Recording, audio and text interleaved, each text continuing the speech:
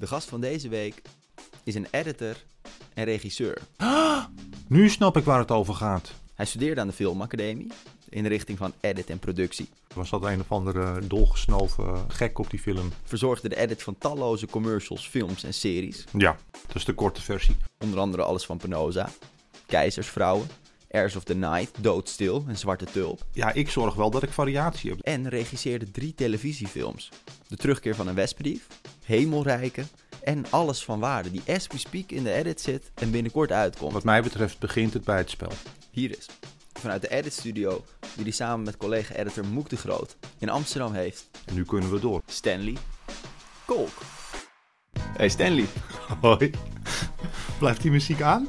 Ja, die appt langzaam weg. Oké, goed. Die appt langzaam weg. De editor en regisseur. Ja, editor en regisseur, ja. Is dat een goede combi, vind jij? God, een gekke vraag. De eerste keer dat ik regisseerde, dacht ik... Het is een goede ervaring voor mij als editor om te weten wat er aan de andere kant gebeurt. En dat je daarmee je materiaal anders beoordeelt. Nou, dat is ook zo. Dus ik denk dat ik daar als editor een verrijking in ben ondergaan. Of hoe zeg je dat? Toen noemde ik me ook nog geen regisseur. Vond ik heel ingewikkeld. Ik had geregisseerd. Film 2 dacht ik, oké, nu durf ik me wel regisseur te noemen. En bij film 3 nu denk ik dat ik dat ben. En hoe beoordeel je het materiaal anders? Wat merk je dat er anders is? Nou, het gaat al zo simpel als... Weet je hebt zo'n hele favoriete quote, kill your darlings. Wat waar is, je moet streng zijn en je moet dingen weggooien als ze in de weg zitten, bla bla bla, allemaal waar. Maar, doordat ik op de andere stoel heb gezeten, of af en toe zit, of nu 3 keer heb mogen zitten, weet ik ook dat die darling een uur tot een halve dag of een dag heeft gekost tijdens het draaien, plus alle voorbereiding. Dus je kan misschien wat beter empathiseren nu met de liefde maar ook, voor die darling. Maar ook zorgvuldiger nadenken over... Het was niet alleen maar een darling. Er was ook een reden waarom dat gedraaid was met 30 man. Gewoon iets bewuster daarin. Dus zodat je ook iets bewuster... als je het zelf nog niet ziet waarom die darling niet werkt, dan ligt dat bij mij in eerste instantie. In plaats van bij de film. Nou, en als je daar dan doorheen bent en het werkt nog steeds niet, dan moet je inderdaad zeggen, kill your darling. Maar... En zou je ook kunnen zeggen dat... Nou, hoe lang ben je al editor? 30 jaar? 96 afgestudeerd op de Filmacademie, dus dan 24 jaar. 24 jaar. Ja. Dan heb je het proces filmmaken van een bepaalde kant totaal gezien. Dat ambacht beheers je, daar gaan we het zo over hebben. Maar hoe kon je dat gebruiken bij het regisseren? Kon je dat gebruiken, is eigenlijk Ja, zeker. Vraag. Ja, god... Je kent natuurlijk heel veel dingen niet als editor. Je weet niet wat de dynamiek van een set is. Je weet niet hoe lang een belichter erover doet om het licht goed te hebben. Hoeveel tijd een geluidsman nodig heeft. Dat soort dingen weet je allemaal niet. Maar dat zie je vrij snel en dat leer je vrij snel. En dat heb je mensen om je heen die dat in goede banen leiden. Maar de beslissingskeuzes in take 1... En dan denk ik, het klopt nog niet. Het zou meer dwingend moeten zijn of meer afwachtend. Of de personage moet meer aanvallend zijn. Dat is niet anders dan in de montage. Ik zit naar take 1 te kijken. Ik denk, ik voel het niet, het klopt niet helemaal. Want ik zou eigenlijk zo en zo. En dan met de meeste regisseurs is het zo dat je dan vervolgens bij take 2, 3, 4... denk ik, klopt. Ja. We misten hetzelfde in take 1 en nu zien we bij take 4 dat er is. En nu kunnen we door. Op de set is dat niet anders. Je staat naar dat materiaal. Je praat met je acteurs. Je zit naar je materiaal te kijken tijdens het draaien. En je denkt, het klopt nog niet. Dus jij bent wel al die jaren enorm getraind in te kijken en te voelen, wat mis ik nog? En wat is er nog niet? En dan nu eigenlijk heb je de kans om dat meteen te regelen. Ja, dat is de korte versie. Het grappige is dat veel mensen met wie ik praat over dat ik als editor ook regisseer of ben gaan regisseren, dat ze dan roepen, bijvoorbeeld een first AD of andere mensen op de set. Dan weet jij heel goed wat we nodig hebben. Ervan uitgaande dat ik dan heel selectief weet te draaien en alleen maar draai wat ik nodig heb, omdat ik weet dat je in de montage alleen maar dat ene stukje nodig hebt. Het irritante is dat het bij mij precies andersom is. Ik weet vanuit de montage en de vele hobbels die je daar nog tegenkomt, dat je juist ruimer moet draaien. Dat je juist variatie in spel moet draaien. Dat je meer hebt aan een extra instelling dan aan een extra take. Een beetje alsof je boodschappen gaat doen en denkt, we nemen nog wat extra rijst mee, want je weet niet wat je je nodig nodig hebt. hebt. Precies, ja. En je moet natuurlijk wel weten wat je wil. Weet je, het is niet zo dat ik daar als een maloot alles sta te draaien. hoop ik. Maar ja, ik zorg wel dat ik variatie heb. Dat ik mogelijkheden heb om dingen ook anders te vertellen. En ik gebruik nu een soort zwakke metafoor over boodschappen doen en koken als editen. Mm-hmm. Ik denk dat voor heel veel mensen editen toch... Ja, ze weten wat het is, maar ik denk niet dat ze begrijpen helemaal door en door wat het is. En hoe jij ernaar kijkt. Als jij een soort metafoor zou moeten hangen aan wat editen is. Nou, we zitten hier aan een tafel van Lego-blokjes. Is het Lego maken? Is het koken? En ingrediënten? Ja, alle twee wel. Ik ben niet zo heel goed in dat soort metaforen. Meestal komen ze op in het moment en dan denk je, oh ja, dat is het. Het is wel een beetje Lego. Maar niet Lego van... Ik heb hier natuurlijk heel veel Lego-setjes zoals je om je heen... Nou, daar heeft de kijker helemaal niets aan dit stukje. Of luisteraar helemaal niets aan dit stukje. Het is mooi beeldend. Nee, maar er is een verschil tussen een Lego-set in de winkel kopen en die nabouwen.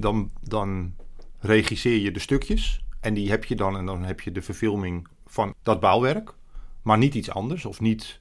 Als je denkt, ja, het klopt toch niet, dat wiel dat zit verkeerd. Die optie heb je dan niet.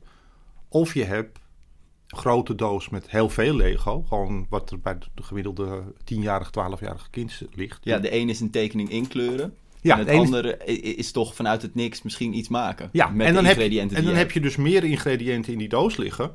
Maar dan zoek je het perfecte stukje waarmee je de voor jou ideale versie van je bouwwerk maakt. Ja. Nou, misschien net zo'n lelijke metafoor als wat met koken zouden bereiken. Maar dat is voor mij wel wat voor mij hoe ik regisseer in ieder geval. En wat zou je dan zeggen, en dat is weer een enorm grote vraag hoor, maar wat is het verschil tussen dan een goede editor en een slechte editor? Maar dat is ook echt een andere vraag, want ik benader het nu natuurlijk vanuit het regisseren. Ik denk dat een goede editor... Er zijn twee kanten van wat een editor brengt. De ene is dat hij in een bepaalde stijl monteert die appelleert aan hoe je als regisseur of als producent graag vertelt. Dus dat is gewoon het ambacht. Waar leg je je lassen? Wat is het ritme wat je neerlegt? En het andere is het klankbord. Gewoon letterlijk het klankbord, het gesprek met je regisseur. Dus dat je echt een visie hebt van waar die film of die serie of die commercial heen moet gaan. Ja, en dan wel dienend vanuit de visie vanuit de regisseur. Dat staat altijd voorop. En dan vervolgens is het spel leidend. Het spel van wat mij betreft. Ja, wat mij betreft begint het bij het spel. Diederik heeft het misschien wel eens... Ja, komt uit Penosa. Diederik van Rooij heeft het waarschijnlijk wel eens geroepen bij jullie. Wij lezen geen scripts. Moek en ik lezen geen scripts. Penosa, hij heeft dat script. Hij doet al zijn aanpassingen met jullie tijdens het draaien. Er komen allemaal variaties van scènes komen binnen. Het materiaal komt bij ons binnen. Wij beoordelen dat materiaal. Denken dan van, ik snap niet waarom hij dat naar links toe deed. Dat snap ik niet. Dat gaan we niet doen. Maar zijn er dan vooraf nog een soort gesprekken over een visie? Of is het gewoon, jij zit hier, dat materiaal komt binnen? Dat laatste. Het is een interpretatie van wat we aangeboden krijgen. En heel veel van de dingen die we doen zijn niet conform de visie van de regisseur. Maar daarbinnen zitten dingen die hij niet bedacht had, waarvan hij dacht, shit, dit is veel beter dan... Dat lijkt me een heel mooi moment, dat jij hier zit en dat materiaal binnenkomt. En nou, als we dan Heirs of the Night nemen, ook een serie van Diederik van Rooyen, die had 110 draaidagen, als ik me niet vergis. Ja, zoiets. Ik weet het niet meer. Ja, zoiets. Heel veel. Dat zijn heel veel bestandjes van MP4. Ja, dat was heel groot. Dus dan zie je dat. En nou, in dit geval zal het ongetwijfeld niet tegenvallen. Maar ik kan me ook voorstellen dat je soms kijkt en je denkt, wat gaan we hiervan bouwen? Ja, dat gebeurt gelukkig niet heel vaak. Tenminste, niet in mijn... Nee, je hebt wel eens dat je een scène niet snapt. Dat je denkt van, wat bedoelden we hier nou mee? En dan heb je of tussentijds contact of tijdens de eerste viewing. En dan zeg je, ik snapte deze scène helemaal niet. En dan blijkt of dat er iets mis mee was, of dat het een moedje was, of dat je het gewoon inderdaad niet begreep. Maar hoe ga je van start als er 110 draaidagen aan materiaal op een harde schijf hier ligt? Ja, dat bedoel, als je vanuit de berg denkt is dat niet te doen. Maar je moet natuurlijk, er is niet voor niks een breakdown bij het script ook. Weet je, ik bedoel, je hebt een script en vervolgens wordt dat gebreakdowned en dan draai je een scène.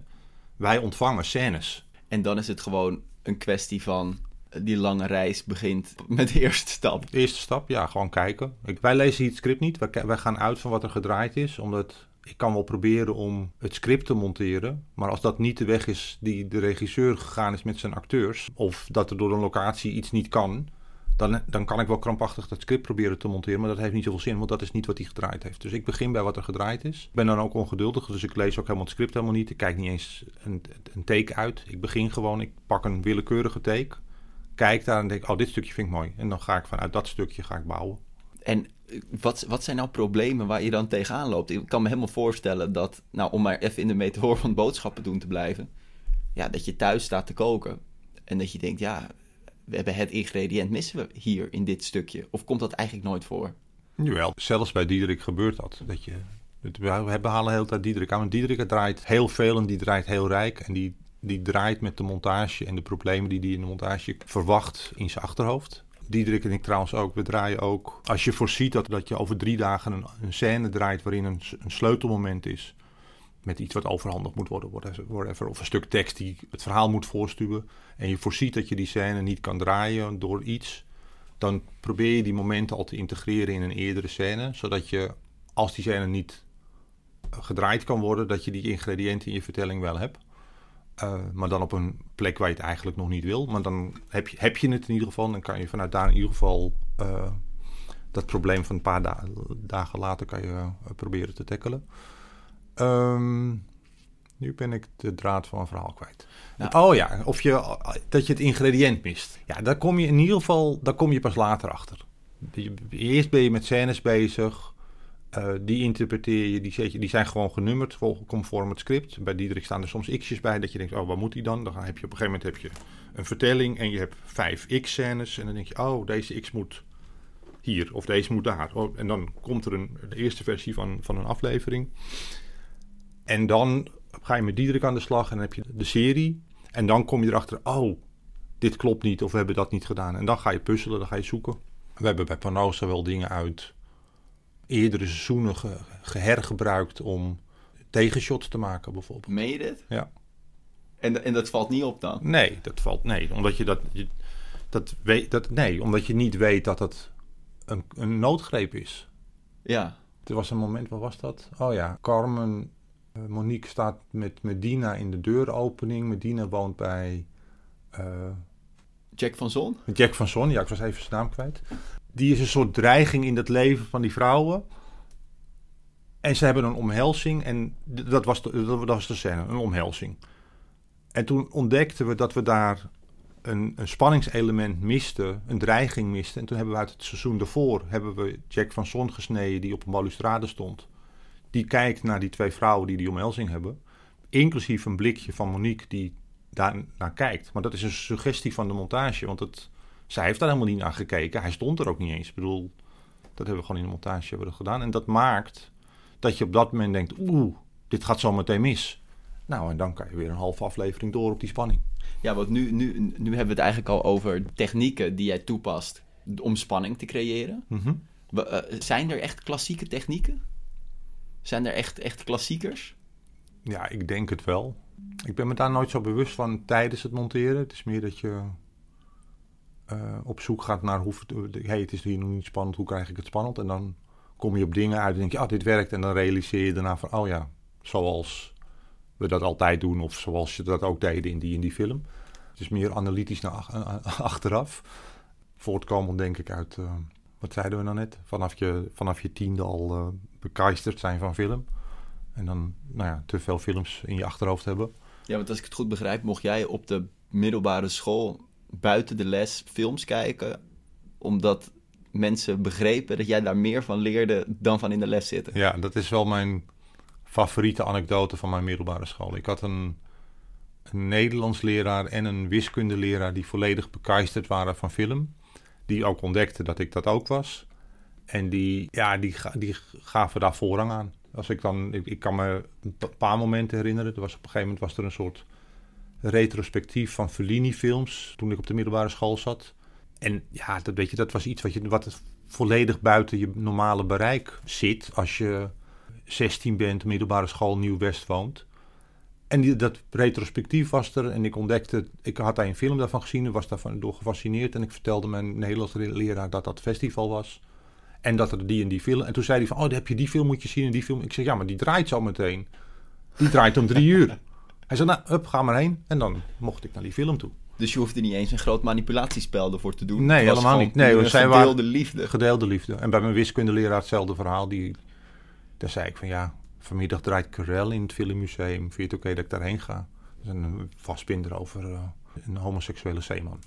En dan zei hij, ja, heb je die nog niet gezien dan? Wat doe je hier nog? En dan werd ik weggestuurd. Moest ik naar die film. En daar leerde je veel van dus. Ja, dat denk ik. Ja, meer dan van de stelling van Pythagoras. Word jij vaak verrast als jij een film of een serie of een commercial desnoods ziet, dat je denkt... Want jij kijkt natuurlijk naar de edit, onder andere, voor een groot deel, denk ik. Ja, weet ik niet zeker. Ja, denk het. Ja, dat zal. Word ik vaak verrast? Nou, laat ik de vraag misschien anders stellen. Zie jij ook wel eens een serie of een film en dat je denkt, ja, de ingrediënten waren er, maar ze hebben het in die edit echt opgefokt? Ja, daar zijn wel voorbeelden van. Ik weet niet of ik die ga benoemen, Joost. Want, misschien een internationaal voorbeeld? Ja, dat is lastiger. Of tenminste, die heb ik dan niet zo voorhanden. Maar wat gaat er mis dan? Zonder in detail te treden over wie dan die misser maakt. Nou, ja, niet dat ik de waarheid in pacht heb. Hè. Alles is natuurlijk subjectief in film maken. Maar ik vraag het jou. Ja, dat snap ik. Ik probeer me in te dekken. De film waar ik nu aan denk, daar laten ze de vorm prevaleren boven de inhoud. En dat mag wel. Dat weet je, er zijn natuurlijk talloze voorbeelden waar ze dat doen. Out of Sight of Ocean's 11 zijn echte stijlvormfilms. Die vind ik gelukt. Of daar heb ik er geen last van dat ze het doen. Sterker nog, die vind ik gelukt. Maar ja, je hebt natuurlijk ook films waarin ze zo graag iets willen doen. Dat ze, ja, en dan denk je, ja, maar nu is het echt alleen maar stijl. Nu is het alleen maar... Dan is het een idee over de structuur in plaats van dat de structuur voorkomt uit het verhaal. Ja. Ik ga het niet concreter maken. Hier moet, hier moet de collega-editor het maar even mee doen. Ja, en wat is nou een film waarvan jij zegt, als je vanavond vrij hebt, zet die even op en kijk naar dit moment of kijk naar dit, want hier is die edit eigenlijk meer dan geniaal. Ja, en er zijn heel veel films die dat doen en soms is het... Ik kan soms idolaat zijn van een las, gewoon die gewoon een las is een snij. Een las is een snijmoment, ja. Soms is het alleen maar energie in een moment, wat ik dan heel vet vind. Maar als je het nou echt over montage hebt, dat je denkt van, wow, hier zijn ze in de montage losgegaan en Stanley vindt dat tof. Nou ja, de eerste waar ik dan aan moet denken is The Limey. Dat is een beetje een vergeten film van Steven Soderbergh met Terence Stamp, een Engelse acteur, in de hoofdrol. En die is gangster en die gaat dan zijn meisje, zijn dochter die kwijt is in L.A., gaat die proberen te redden. Maar die film, daar gaat alles door elkaar. Hij midden in takes is hij in een andere tijd of hij denkt terug aan iets. En met tijden naar voren en tijden naar achteren gaat alle kanten op. En het is fascinerend. Zonder dat je de weg kwijtraakt. Ik heb jarenlang gedacht dat niemand deze film kende. Deze film wordt op de Filmacademie, zit hij gewoon in het curriculum. Alle editors die van de Filmacademie komen, kennen deze film.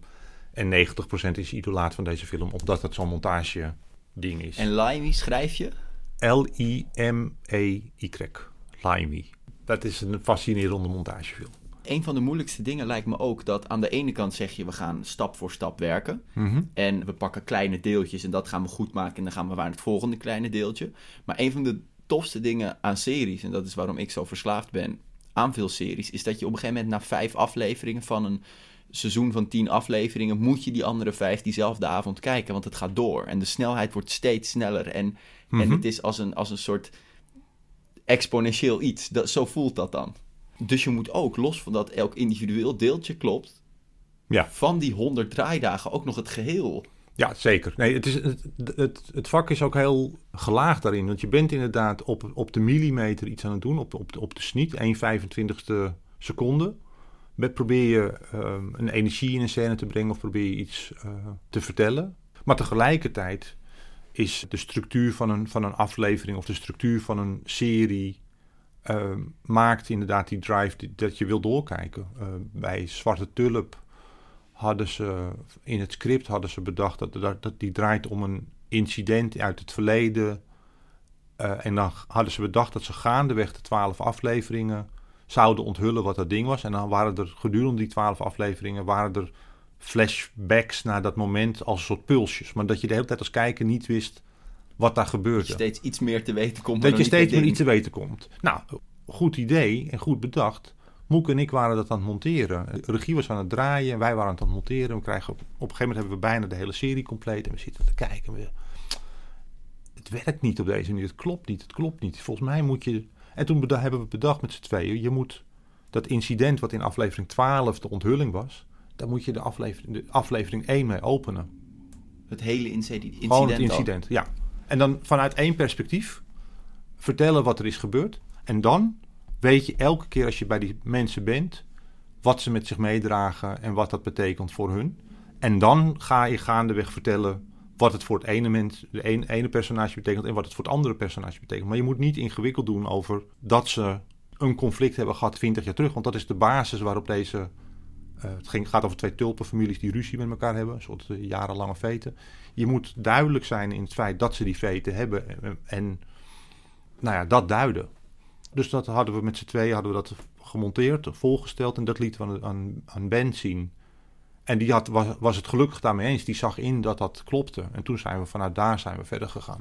Alleen die 2 levels van analyse, om het bijna te noemen. Of die 2 groottes van kijken naar het verhaal. Is dat iets wat je beide in je hoofd constant aan hebt staan? Of is dat eerst full force klein, even afstand nemen, het grote plaatje bekijken, dan weer klein, dan weer het... Is dat... Nee, het is ook iets wat je... Het voorbeeld wat ik net aanhaal, dat hadden we vrij snel. Hadden iets van, hier klopt iets niet. Maar je hebt ook wel eens dat je de week voor de Pixie Locks, dat je alles op slot moet hebben en dat je het moet doorzetten naar geluid en visual effects en kleurcorrectie. Dat je ineens denkt, nu snap ik waar het over gaat. Dit is het conflict. Dit moet zo. En dan uit je dat. En dan, vaak is het ook zo dat de regie dan denkt, oh ja, shit. Nee, klopt. We moeten het... Want dan is de veelheid inderdaad, waar je het net ook al over had. De veelheid van de vertelling heeft dat dan ondergesneeuwd. En dan op een gegeven moment ontdek je dat. En dan moet je zorgen dat dat, nou ja, in ieder geval aankomt bij de kijker. Maar ik zat net even te kijken bij je collega Moek. Ja. En ja, dan is hij toch een kwartiertje bezig met een busgeluid onder een bus zetten. En met de bus die om de hoek komt. En laten we er nog wat vogeltjes bij doen. Tot het klopt en dan klopt het ook. En dat zie je, dan klopt het. Maar is het ooit af als je op zo'n microniveau kijkt ook? Kan het ooit af zijn? Ik denk van wel. Deels is het af omdat je gewoon met elkaar afspreekt. Dit is de hoeveelheid tijd die we hier aan besteden. Ja, fair enough. Dat het af moet zijn. Dit is gewoon praktisch. Maar ook dat je daar naartoe werkt en dat dan is wat het is.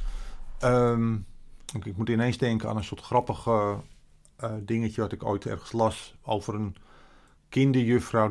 Haar kinderen hadden altijd de mooiste tekeningen. En toen werd haar gevraagd, maar hoe heb jij dan zulke getalenteerde kinderen de hele tijd in je klas zitten? Ze zei, nee, het is gewoon op tijd de tekening bij ze weghalen. Dus op tijd weten te zeggen, nu is het goed. Maar het is een dunne lijn tussen weten wanneer je het beter maakt en weten wanneer je het slechter maakt eigenlijk. Ja, maar ook wel dat je bereid moet zijn tijdens het monteren, zolang je de tijd nog hebt, om bereid te zijn om te zeggen, oké, dit is goed. Vertel het eens achterstevoren, want volgens mij... Of nou ja, ik zeg achterstevoren, dat is een soort uitdrukking die ik hier heb. Ik bedoel, probeer het eens anders te vertellen om te kijken of dat iets oplevert. En als je dan merkt dat je de essentie van je scène kwijtraakt, weet je dat je te ver naar links bent gelopen. Of weet je dat je te ver het bos in bent gelopen. En dan moet je terug naar het pad wat je aan het gaan was. Ja, want het is, en dat zei Moek net ook, als je het materiaal van die 100 draaidagen bij wijze van spreken geeft aan 10 verschillende editors, krijg je 10 verschillende films natuurlijk. Zeker. Is dit wel eens gedaan? Ik weet van een seminar 5 jaar terug, 10 jaar terug, waarin ze een scène aan een commercial editor hadden gegeven, aan een drama editor en aan een documentaire editor. Dat werd dus 3 keer gemonteerd en dan waren er 3 versies. Maar dat is natuurlijk niet zo verrassend. Met hetzelfde materiaal monteren is iets wat ze op de Filmacademie standaard doen. Gewoon om te oefenen en dan bij elkaar te zien dat er andere versies uitkomen. Hier in Pand doen we het soms. Moek en ik werken vaak samen aan series. En we hebben vaak, het heet dan junior editors, want dat zijn ook hele ervaren mensen, die dan voor ons de eerste versies van scènes snijden, omdat het gewoon te veel materiaal in te weinig tijd is. En dat wij langer fris zijn in het montageproces, omdat we dat eerste stapje niet hebben gemaakt. Als daar de ruimte is, laten we soms scènes ook door andere mensen monteren. Dus dan monteert de ene editor, die hebben we dan liggen. En dan kijken we die versie en denken, er zit meer in. En dan vragen we of proberen hem nog eens, maar dan vanuit dit. Of we vragen aan een van de andere mensen die hier werken, van hey, pak jij die scène ook eens, kijk eens wat jij daarvan maakt. En dan komen daar soms dezelfde dingen uit, gewoon in, weet ik veel, dat ze allemaal openen met hetzelfde medium. Dan denk je, oké, nou dan is dat kennelijk de beste vertelling om het te openen. En soms komen ze alle twee met een ander ding en dan Moek en ik die combineren dat dan vaak. Zeggen, dit vinden we vet uit die versie, dit vinden we vet uit die versie. Dan gaan we er zelf nog een keer in het materiaal, dan ontdekken we zelf ook nog iets en dan, hopelijk komt daar dan de beste versie uit. Weet het doet het trouwens ook. Michael Mann, Amerikaanse regisseur, die heeft standaard 2 editors op zijn film, die alle 2 alles monteren. En dan loopt hij gewoon van set naar set en dan zegt hij, oké, ik vind dat vet. En dan gaat hij naar die andere kant, ik vind dat vet. Ik vind dat lijp interessant om te zien, denk ik. Ja, maar ook hoe hij het doet, vind ik ook het gesprek met de editor cancelen. Hij cancelt het gesprek, maar hij neemt eigenlijk zijn editor niet serieus. Hij is dus niet meer bereid om met zijn editor te praten, lijkt het. Ik ben daar natuurlijk nooit bij geweest, maar zo voelt het. Want hij zegt gewoon, hij loopt naar de andere editor toe en zegt, ik wil deze scène. Ja, het is heel binair in die zin, het is ja of nee. En ja, niet een soort gesprek. Het is niet meer een gesprek over een visie of over een idee. En ik vind dat je als editor dienend moet zijn in de vertelling en in de vertelling die de regisseur wil maken. Maar ik vind ook dat je als editor heb je ook ideeën over wat wel en wat niet werkt. En als dat dan de hele tijd gecanceld wordt omdat hij dan bij je wegloopt en dan de versie van de andere editor pakt. Ja, je kan ook dienend zijn aan een regisseur door even heel kritisch te zijn. Precies. Op wat hij doet. Ja, tuurlijk. Ja, dat is de essentie van dat gesprek. Dat je ook kritisch kan zijn. En dat, als het goed is dat gewoon een gesprek. En soms is dat een conflictgesprek wat een hoger doel dient. Wat een hoger doel dient. En zolang het conflict niet de overhand heeft, want dat gebeurt natuurlijk soms ook, dat je aan het ruzieën bent. Ja, het moet gaan over de film. Maar als je dat dan aan het doen bent, dan is dat natuurlijk. Het gesprek is belangrijk. En dan zijn het echt gesprekken van, gaan we dit nou aan het begin zetten? Gaan we nu een insert doen op dat plantje of op die trein die voorbij raast? Of kleiner binnen de scène. Ik vind het belangrijk dat we dit vertellen vanuit dit medium, want dan ben ik dichter bij dat personage en dan wil ik pas aan het eind onthullen dat hij een mes in zijn hand heeft of niet. Of, ik verzin het nu. Alleen jullie maken en series en films en commercials en ook nog binnen films, zag ik of ik gek ben of een Penosa de film, wat een thriller is. Verschilt dat proces heel erg voor al die verschillende dingen of is het toch ook een beetje hetzelfde spel? Nee, er zijn, hoe specifieker je genre is, hoe specifieker de regels binnen dat spel zijn. In een romcom vertel je anders dan een thriller. Maar bij al die dingen gaat het over, vertel je het goed? Geloof ik het? Klopt de vertelling? Of is het loszand? Weet je, dus die dingen zijn hetzelfde.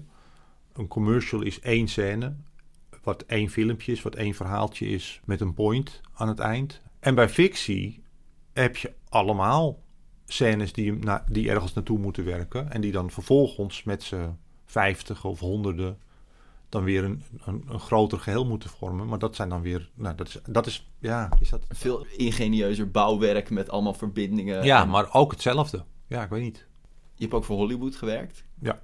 The Possession of Hannah Grace. Is dat dan nog echt anders? Nou, het was niet anders, want het was een film met Diederik weer. Als je naar mijn cv kijkt, is de helft met Diederik, denk ik. Never change your winning team, Never toch? change your winning team. Nee, dat laten we in godsnaam, totdat we heel oud zijn, dat doen. Met z'n drieën, met Moek erbij. Dus in die zin was het niet anders, het was met hem. En aan de ene kant was het autonomer, omdat je in Amerika heeft de regisseur gewoon contractueel 9 of 11 weken, ik weet niet precies, de tijd om zonder inmenging van de producent een versie van de film te maken. We hadden gewoon zonder dat tussentijdse viewingen van producent die iets wilde zien of die er iets van wilde, hadden we de tijd om die film te maken. Diet had ervoor gekozen om de producent in dat proces wel mee te nemen, omdat hij het gevoel had dat als hij dat deed, in Amerika is het zo dat je als regisseur maak je director's cut en dan afhankelijk van waar die staat en wat de producent ervan vindt, pakt hij hem over en maakt hij zijn producer's cut zonder de regisseur, of hij maakt hem met de regisseur. En die had het idee dat als je de producent al vanaf week 5 mee zou nemen, dat hij dan meer geneigd zou zijn om hem mee te nemen in de producer's cut. Dat was in eerste instantie niet zo, want er was dat een of andere dolgesnoven gek op die film. Maar in tweede instantie, toen die man ontslagen werd, wel. Dus toen kon hij alsnog zijn idee van die film maken. En voor mij was het gewoon een avontuur, want we hebben hem gewoon hier gemonteerd in Nederland. Omdat voor jou gewoon een thuiswedstrijd Dus het was eigenlijk. in die zin was het een thuiswedstrijd, want dat had met Spen te maken en we mochten het ook niet in Amerika doen. We hebben 4 weken in Amerika stiekem bij hem in de schuur gemonteerd. Totdat de producent erachter kwam dat we dat aan het doen waren. En die belde toen met Diederik. Hij zegt, ik weet precies wat je aan het doen bent. Ik wil het ook niet van je nu horen. Ik verwacht dat je volgende week in Nederland bent. En dat je volgende week vanuit Nederland mij een nieuwe versie stuurt. Want wat was hij aan het doen? Nou, Diet woont in L.A. Dus die had gevraagd, wil je in L.A. die film met me monteren? Want dan ben ik gewoon thuis bij mijn familie. En dan doen we het tweede deel in Nederland. En dan ben jij thuis met jouw familie. En dan hadden we het soort van het leedgedeelte dat we op 2 continenten wonen. Alleen, we hadden niet gerekend op de producent die met vakbonden en contractueel geld in Nederland uitgaf om daarmee de montagevakbond in Amerika te omzeilen. Maar dan mag je het dus ook niet in Amerika monteren. Dus wij waren een soort van slippery ice. Ja. Beetje buiten de lijntjes. We waren een beetje buiten de lijntjes aan het tekenen. Nou goed, dus toen hebben we het hier in Nederland afgemaakt. En toen, na die director's cut, werd ik er inderdaad afgehaald. En toen is die film stuk gemonteerd. Dat vond die editor ook. Nee, dit is letterlijk. Hier kregen we berichtjes van nou ja, ik moet nu dit doen. Het slaat helemaal nergens op. Wat jullie hadden was veel beter. En op een gegeven moment werd die man eraf gehaald. Toen kwam er een andere editor op met wie Diederik de film terug heeft gebouwd naar de versie die ik al had. Minus 3 dingen die er van de producent niet in mochten.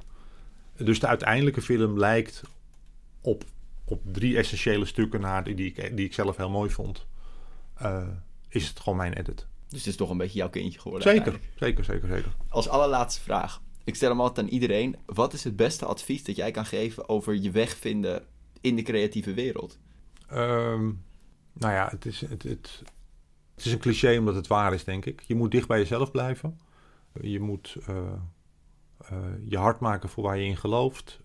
Je moet buigen of met de stroom meebewegen wanneer dat van je verlangd wordt. En dan keihard werken. En dan, als het goed is, kom je er. Het is 10% talent, 90% hard werken. Denk ik. Ik kan me helemaal voorstellen dat jij hier in die 10 maanden dat je aan een serie werkt soms, dat wel nachten doorbeuken is soms. Zeker, ja. Ja, bij sommige series is dat wel gekke werk.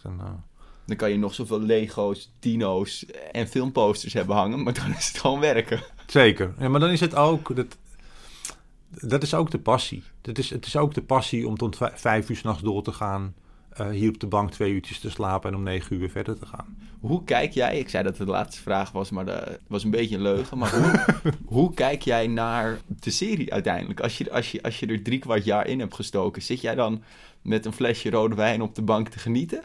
Of kijk je eigenlijk niet eens? Ja, dat wisselt. Bij Penosa was dat natuurlijk crazy. Ik kan me herinneren dat ik naar mijn werk fietste en dat je dan langs de Albert Heijn fietst en dat je dan 2 mensen hoort zeggen: oh, heb je gisteren Penosa gezien? Was te gek. Dat je, wat? Dat was echt bizar wat daar gebeurde. En ik heb delen van Penosa wel teruggekeken. Gewoon, weet je, dan waren we seizoen 4 aan het monteren. En toen dacht ik van, hé, maar hoe deden we dat dan? En dan ging ik voor de lol 3 afleveringen van Penosa seizoen 3 terugkijken om even weer te voelen wat het tempo was of wat de energie was die we hadden.